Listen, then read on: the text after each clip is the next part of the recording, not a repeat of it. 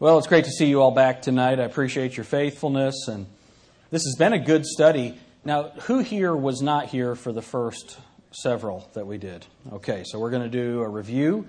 I didn't have the time to get the handout for tonight, so I don't have a handout, but I will make one that kind of encapsulates all of it. There's a book, it's called Discerning Truth by Dr. Jason Lisle, L-I-S-L-E, Discerning Truth by Jason Lisle. And the definitions and a lot of the statements that I have in the presentation are from that book. So if you're interested in studying this a little bit more in depth, it's a very simple book. I thought that he put it simply, and so that's why I decided to use it for this. Sometimes when you get into some of these subjects, the language is so arcane that it becomes difficult for a person who's not trained in that subject to even follow along. Lisle, who does work for the Creation Museum, has done just a tremendous job in that book. So if you want to, it's just a small little paperback. If you're interested in pursuing this subject a little bit more in depth or having the material in your hands, that book is where a lot of this material came from. Let's have a word of prayer. We'll get started. Lord, thank you so much for Grace Baptist Church. Lord, thank you for these faithful workers that are here tonight, Lord. And help us as we study tonight.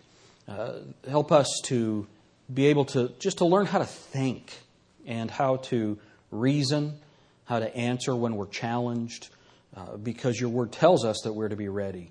Lord, help us now to focus. In Jesus' name, amen. Look with me at Ephesians chapter 5. Ephesians chapter 5. Look at verse 15. See then that ye walk circumspectly, not as fools, but as wise. So walk circumspectly, not as fools, but as wise. Circumspectly, that's knowing what's going on around you. Circumference. Know what's going on around you. So look at it again. See then that you walk circumspectly, not as fools, but as wise, redeeming the time, because the days are evil. How many of you think that the days are less evil now than they were when Ephesians was written? Now, I was doing some reading this week, and I was reading about some early missionaries to the Middle East, and they were in the early 1800s. And one of the missionaries, they were trying to reach, they called them Mohammedans and Jews and pagans. That's the classification of the people that they were trying to reach.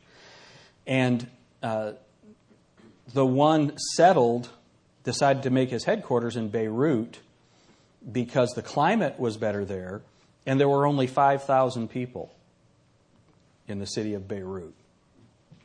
Now, wouldn't you think that an ancient area like that would have been more populated than that? I mean, 5,000, what's that, McCartyville? You know, it's just, imagine that's what Beirut was like. And now, you know, I don't know how many people are there, but when I was there are people everywhere. I mean, it was just very populated. The days that we live in are evil. We need to know how to think. We need to know how to think biblically. And we're going to run through some of this very quickly tonight. So don't feel like you have to try and memorize it. I just want you to become familiar with this. And more than understanding the terms, reification, equivocation, those types of words, rather than understanding those terms, try to understand the principles behind the terms. And let's go through this. What is logic? Logic is the study of correct and incorrect reasoning. It's the study of correct and incorrect reasoning. I have one here tonight that we'll get into in a minute. It's a 4-year-old, a 4-year-old's reasoning, which made perfect sense to the 4-year-old. And you're going to laugh because it really doesn't make sense. It was incorrect reasoning. So logic is the study of correct and incorrect reasoning. What we're studying in this particular study are logical fallacies, so we want to define that. Logical fallacies are mistakes in reasoning. Mistakes in reasoning. The first one that we looked at is reification. Reification is attributing a concrete characteristic to something that is abstract. A concrete characteristic to something that is abstract. It's also called hypostatization, which really doesn't matter. All right? It's very common for evolutionists to commit this fallacy. This is an example. Nature has designed some amazing creatures. Where does nature have its design studio? Isn't that interesting? Okay. This sentence commits the fallacy of reification because nature does not have a mind and cannot literally design anything. So that reification, it's very important. History tells us. Well, history doesn't tell us anything. President Obama has said that ISIS is on the wrong side of history. I'll bet that scares them to death. If you tell them they're on the wrong side of a howitzer, that makes another point. Right? It's very interesting. History is going to defeat this ideology.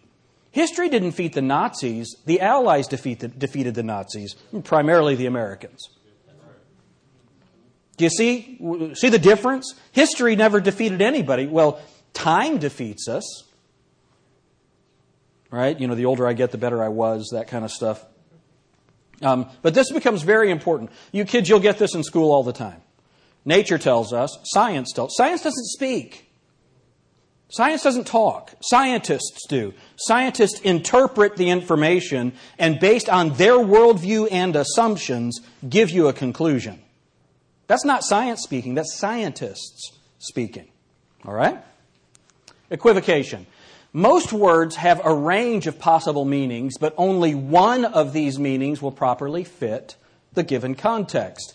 And what happens in debate is they'll take two different definitions for a word, and you're in a conversation, and they change which definition they're using.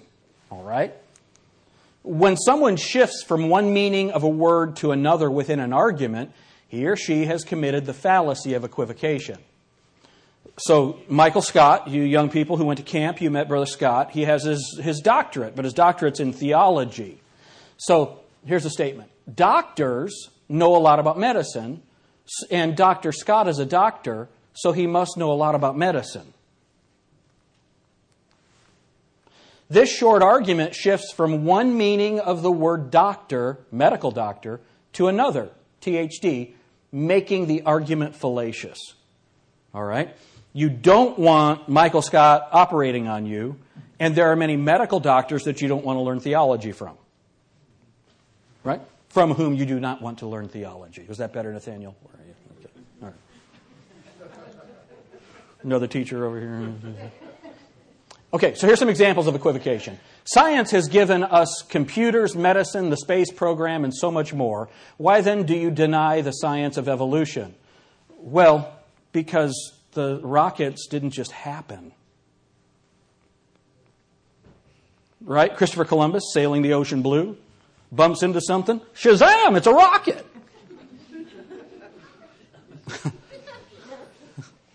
It would have been Spanish or something, not, Gomer, but you know what I mean.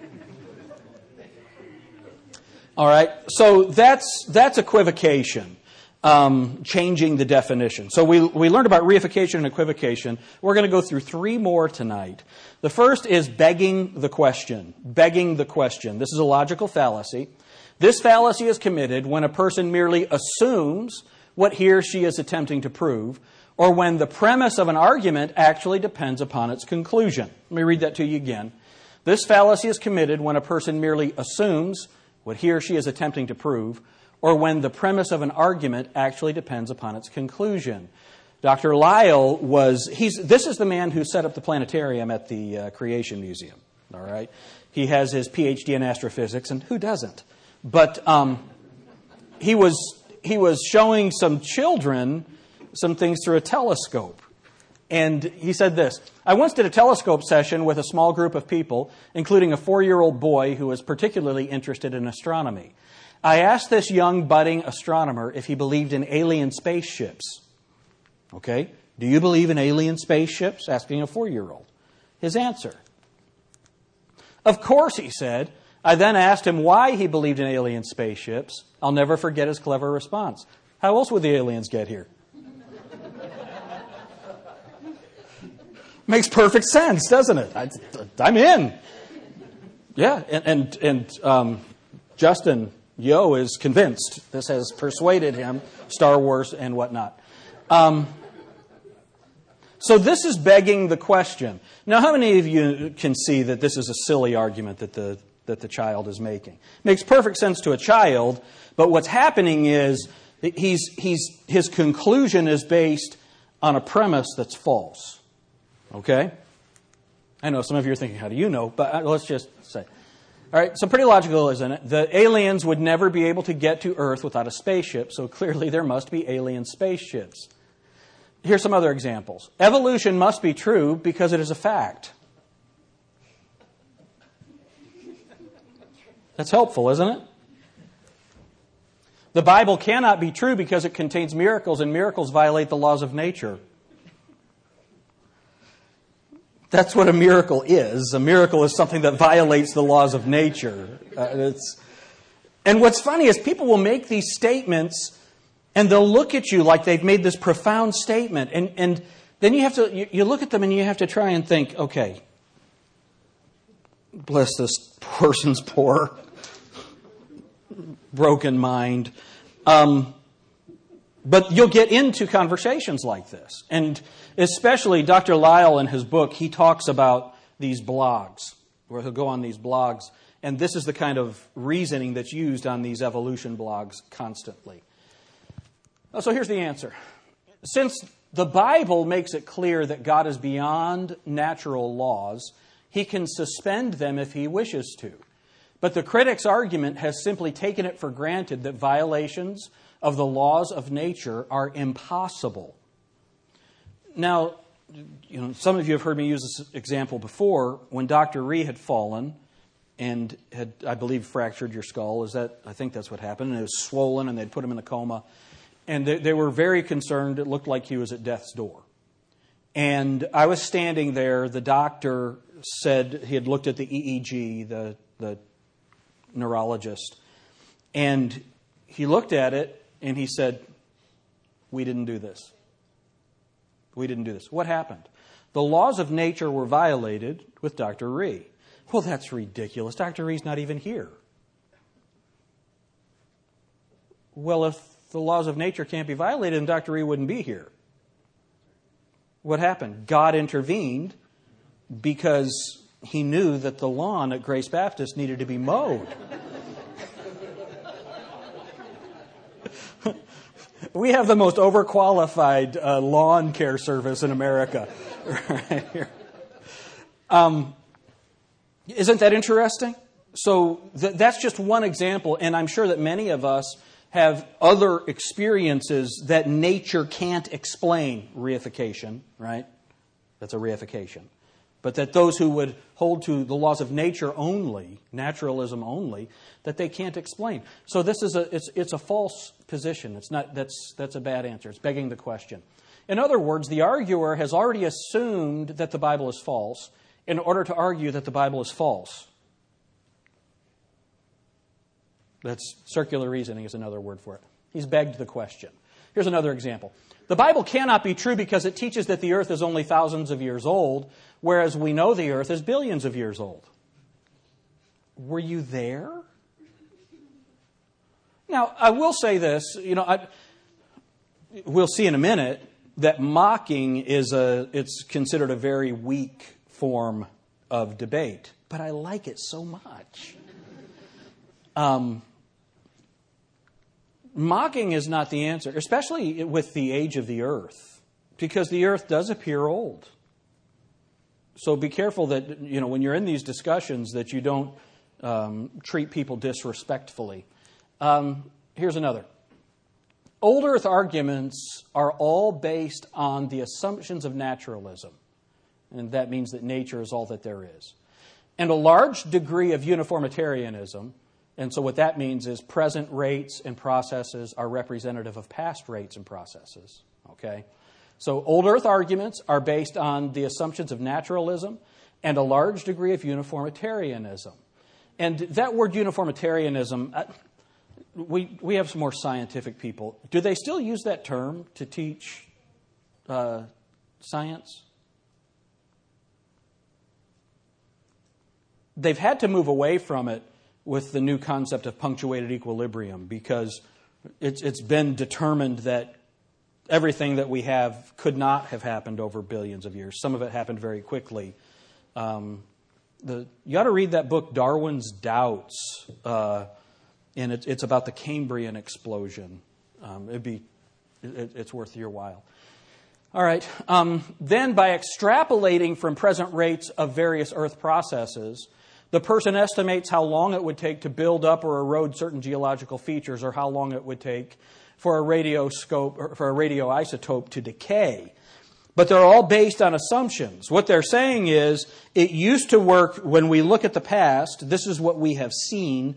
So when I look at something, I know how long it's going to last. Well, that assumes that that radioisotope has always decayed at that particular rate. That's an assumption without evidence. All right? So that's where, when you get into billions of years, it's very problematic for the evolutionist. But the Bible denies naturalism and uniformitarianism, erosion rates during the global flood. So when you see something's eroded, we understand that a lot of times that can happen very quickly. Mount St. Helens, the Mount St. Helens eruption, that gave us great evidence for canyons being formed very quickly.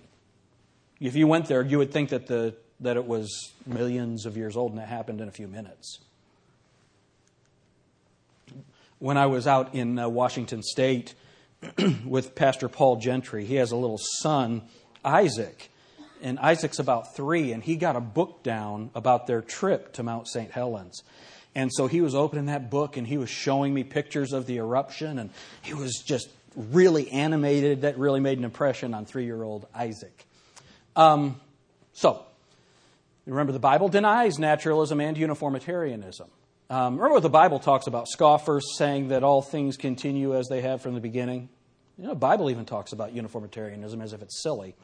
By assuming naturalism and uniformitarianism, the critic has already merely assumed that the Bible is wrong. He then uses this assumption to conclude that the Bible is wrong. His reasoning is circular, begging the question. Here's another. Creation cannot be true because you would have to ignore all that scientific evidence. What scientific evidence? Interesting, isn't it? But this argument begs the question because it presupposes that scientific evidence somehow provides support for evolution, which has not been demonstrated. Now, when you're establishing what you believe, that's one thing. But when you're using what you believe to defend what you believe, that's begging the question. All right? It makes no sense to deny evolution. It is a well-established fact of nature. No, that's what we're discussing. That's what we're arguing. What do you mean it's a well-established fact? Right? This argument also begs the question, since the truth status of evolution is the very question at issue. That's not an argument. It's like arguing over whether or not someone's pretty or whether or not something tastes good. Right? Try and convince Lydia or Mackenzie that bananas taste good. So what are you going to base that on? Well, I like bananas. No?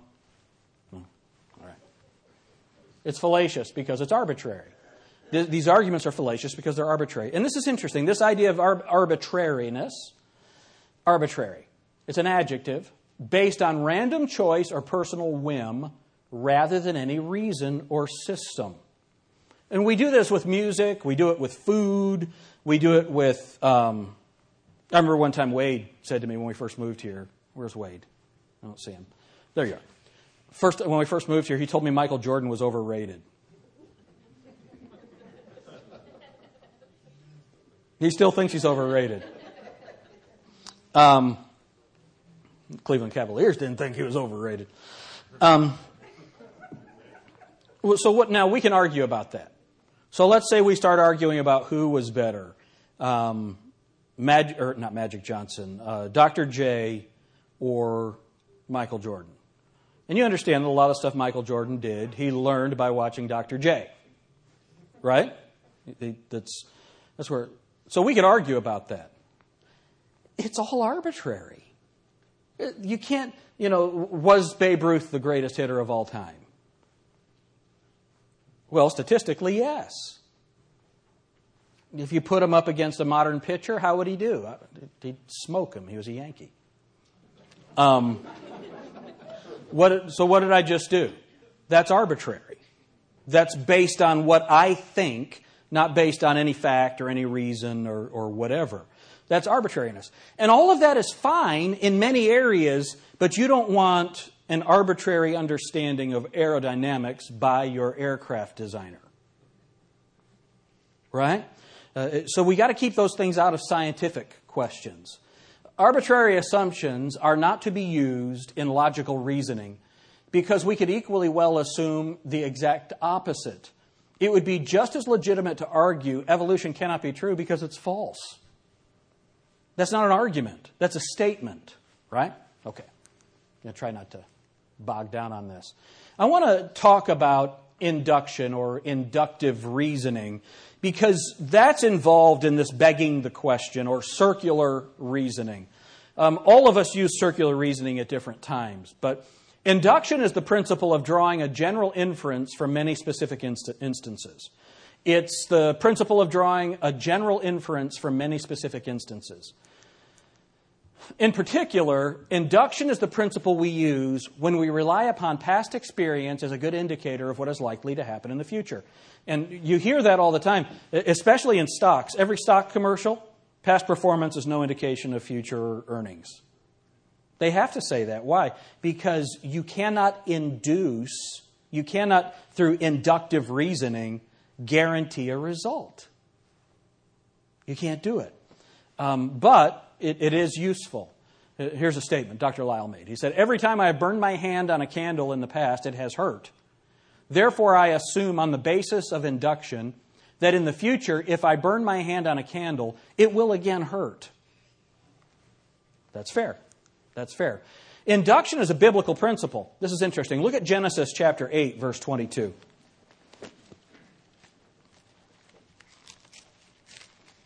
There is a point to this right here, and you'll see it in a second.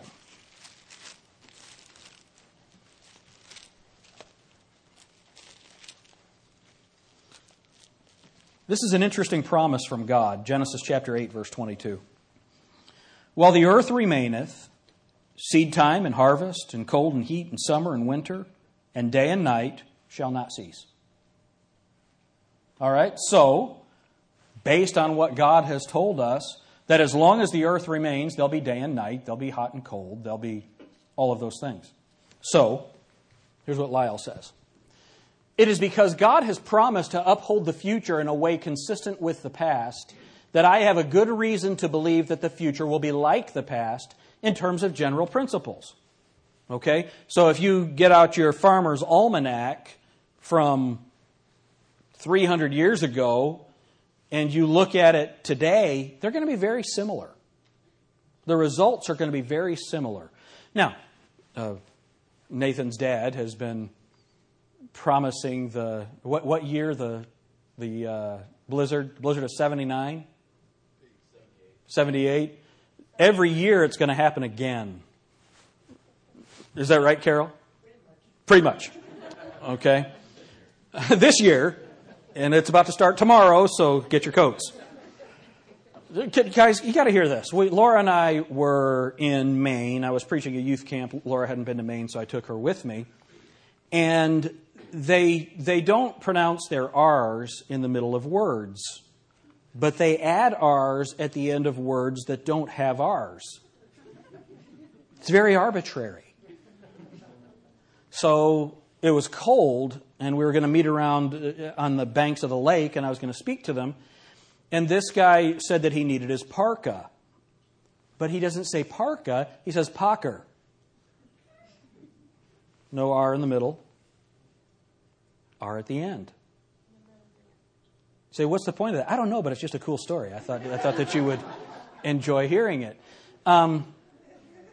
If we are going to predict what we think is going to happen in the future, and we're basing it on what has happened in the past, well, then you have to make certain assumptions. We as believers can use this principle because God gave it to us in the Word of God. For the evolutionist, when he uses it, it's completely arbitrary. He doesn't have any idea what things were like in the distant past. He doesn't know. He's making assumptions. And even if he is correct, he's only correct by agreeing with a biblical principle that he would reject. It's interesting, isn't it? Interesting. All right, so let's go on. Evolution must be true because it is a fact, is arbitrary, because to deny the conclusion is also to deny the premise. So the conclusion is essentially the same as the premise. And that's what makes it a fallacy. It's arbitrary. All right? Thus, I can use past experience as an indicator of what will probably happen in the future if I know the conditions sufficiently well. However, evolutionists have no reason in principle or on their own worldview for believing in induction, yet they all do. They are tacitly relying upon a biblical principle, all the while denying the Bible with their lips. It's an inconsistency. Here's some examples of begging the question. Evolution must be true. After all, it is a well-established fact of science. We have confidence in the methods of science and induction because they have served us so well in the past. All right, so that's just restating your premise. How do we know that the laws of physics are universal? Because everywhere on earth we've tested them, they work quite well, so it is reasonable to assume they are the same elsewhere. Well, that'd be a pretty bad statement. How many of you think that things work different on Mars than they do here? How about in a different solar system? Right? Creation cannot be true because it involves the supernatural. The Bible must be true because it says it is the Word of God and God would not lie. Oh, wait a minute. You might have said that. What is that? That's begging the question. Now, if I'm telling Jacob's having some trouble, and I tell him he can believe the Bible because it says it's the Word of God. Well, that's a meaningful statement to him because he believes the Bible is the Word of God and he's being reminded. All right? But we have to agree on the premise before the statement is valid. Right? The Quran must be true because it says it is the Word of God and God would not lie. Muslims all over the world believe that. The difference is the Quran has not proven itself to be true. The Bible has. Oh, sorry, I think I missed one.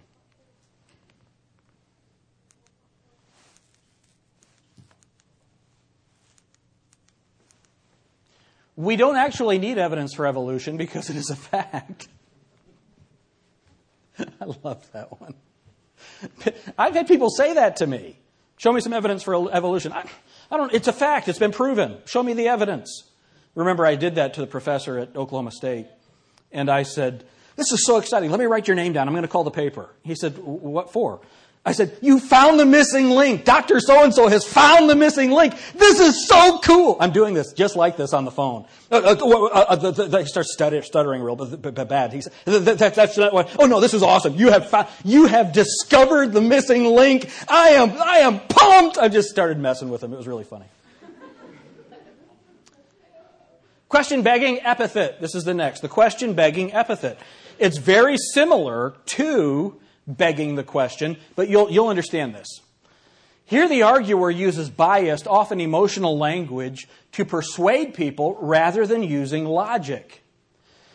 If a reporter said, quote, this criminal is charged with violently murdering the innocent victim, he would be using a question-begging epithet because he has used biased language to make a case that is not yet logically established. It would have been more objective for him to say, this suspect is charged with killing the other person. This statement up top, that's what's going on in Ferguson.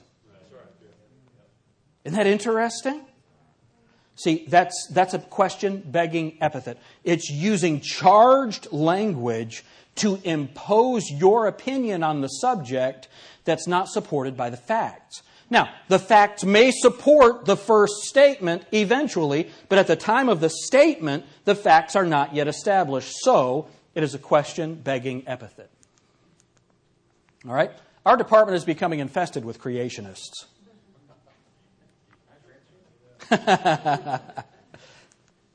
To be a creationist, you'd have to ignore tons of scientific evidence. It is a fallacy because it uses biased language and not logic to assert scientific evidence supports evolution. All right? So, they can be subtle. They can be subtle. This type of thing happens all the time. Evolution versus creationism. Why isn't it evolutionism versus creationism? All right? Why? By attaching ism to the end of creation, but not to evolution. The person is subtly suggesting that creation is merely a belief, whereas evolution is not. But he or she has made no argument for this. Think about the Bill Nye debate. In Ken Ham's creationism, remember how often he would say that? As if Ken Ham's the only person that believes that. What was he doing? He was making his sample so small that the rest of the intelligent people could dismiss him. Right? That's a weak form of argumentation. If I were debating Bill Nye, I would have pointed that out in a sarcastic way. Creationists believe that the universe is young, but the best scientists tell us that it is billions of years old. Right? So you have creationists and best scientists. See that? All right. By using the adjective best to describe those scientists who believe in an old universe, this argument uses biased language rather than logic to persuade. It is fallacious. Here's some other examples. Evolution versus creationism. Creation versus science. I love that one. Creation versus science. Creation is so obviously wrong that I don't need to even argue my position. I've had people say stuff like that to me. And then, of course, I would say something, man, that's really well thought out. How can I compete with that? The scientific position is evolution. Creation is just religious nonsense. That's the kind of thing that Bill Nye would say over and over and over again. No evidence, no logic involved, just an emotional statement. He's emotionally invested in it. God is arguably the most unpleasant character in all of fiction. It's amazing how many atheists are really mad at somebody they don't believe exists. That's delusion. That's delusion. I get so mad at Santa Claus. Never brings me what I want. Why do I not believe in creation? Because I'm intelligent. Really? I used to have blind faith just like you, but then I evolved.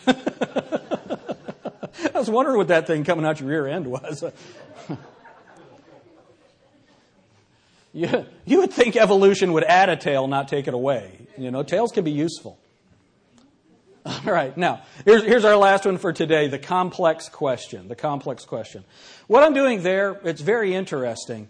And this is where Kent Hovind was so good.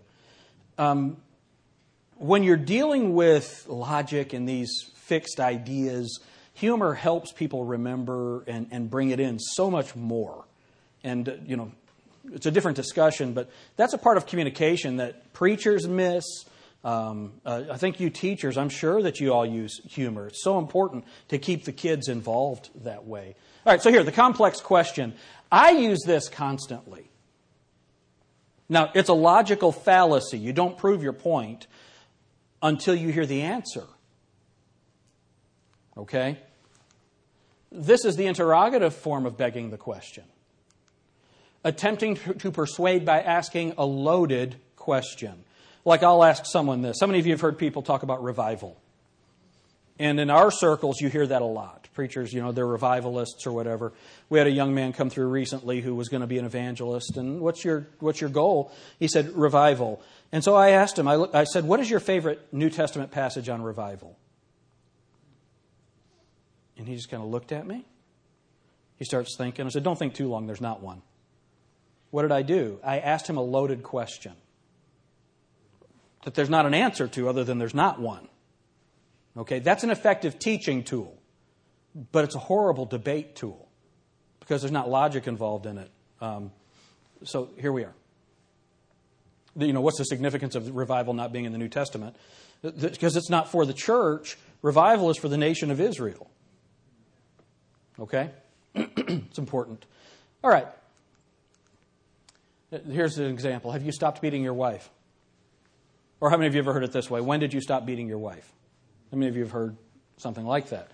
So it's a complex question. Why is it called a complex question? The question is complex because it should be divided into two questions.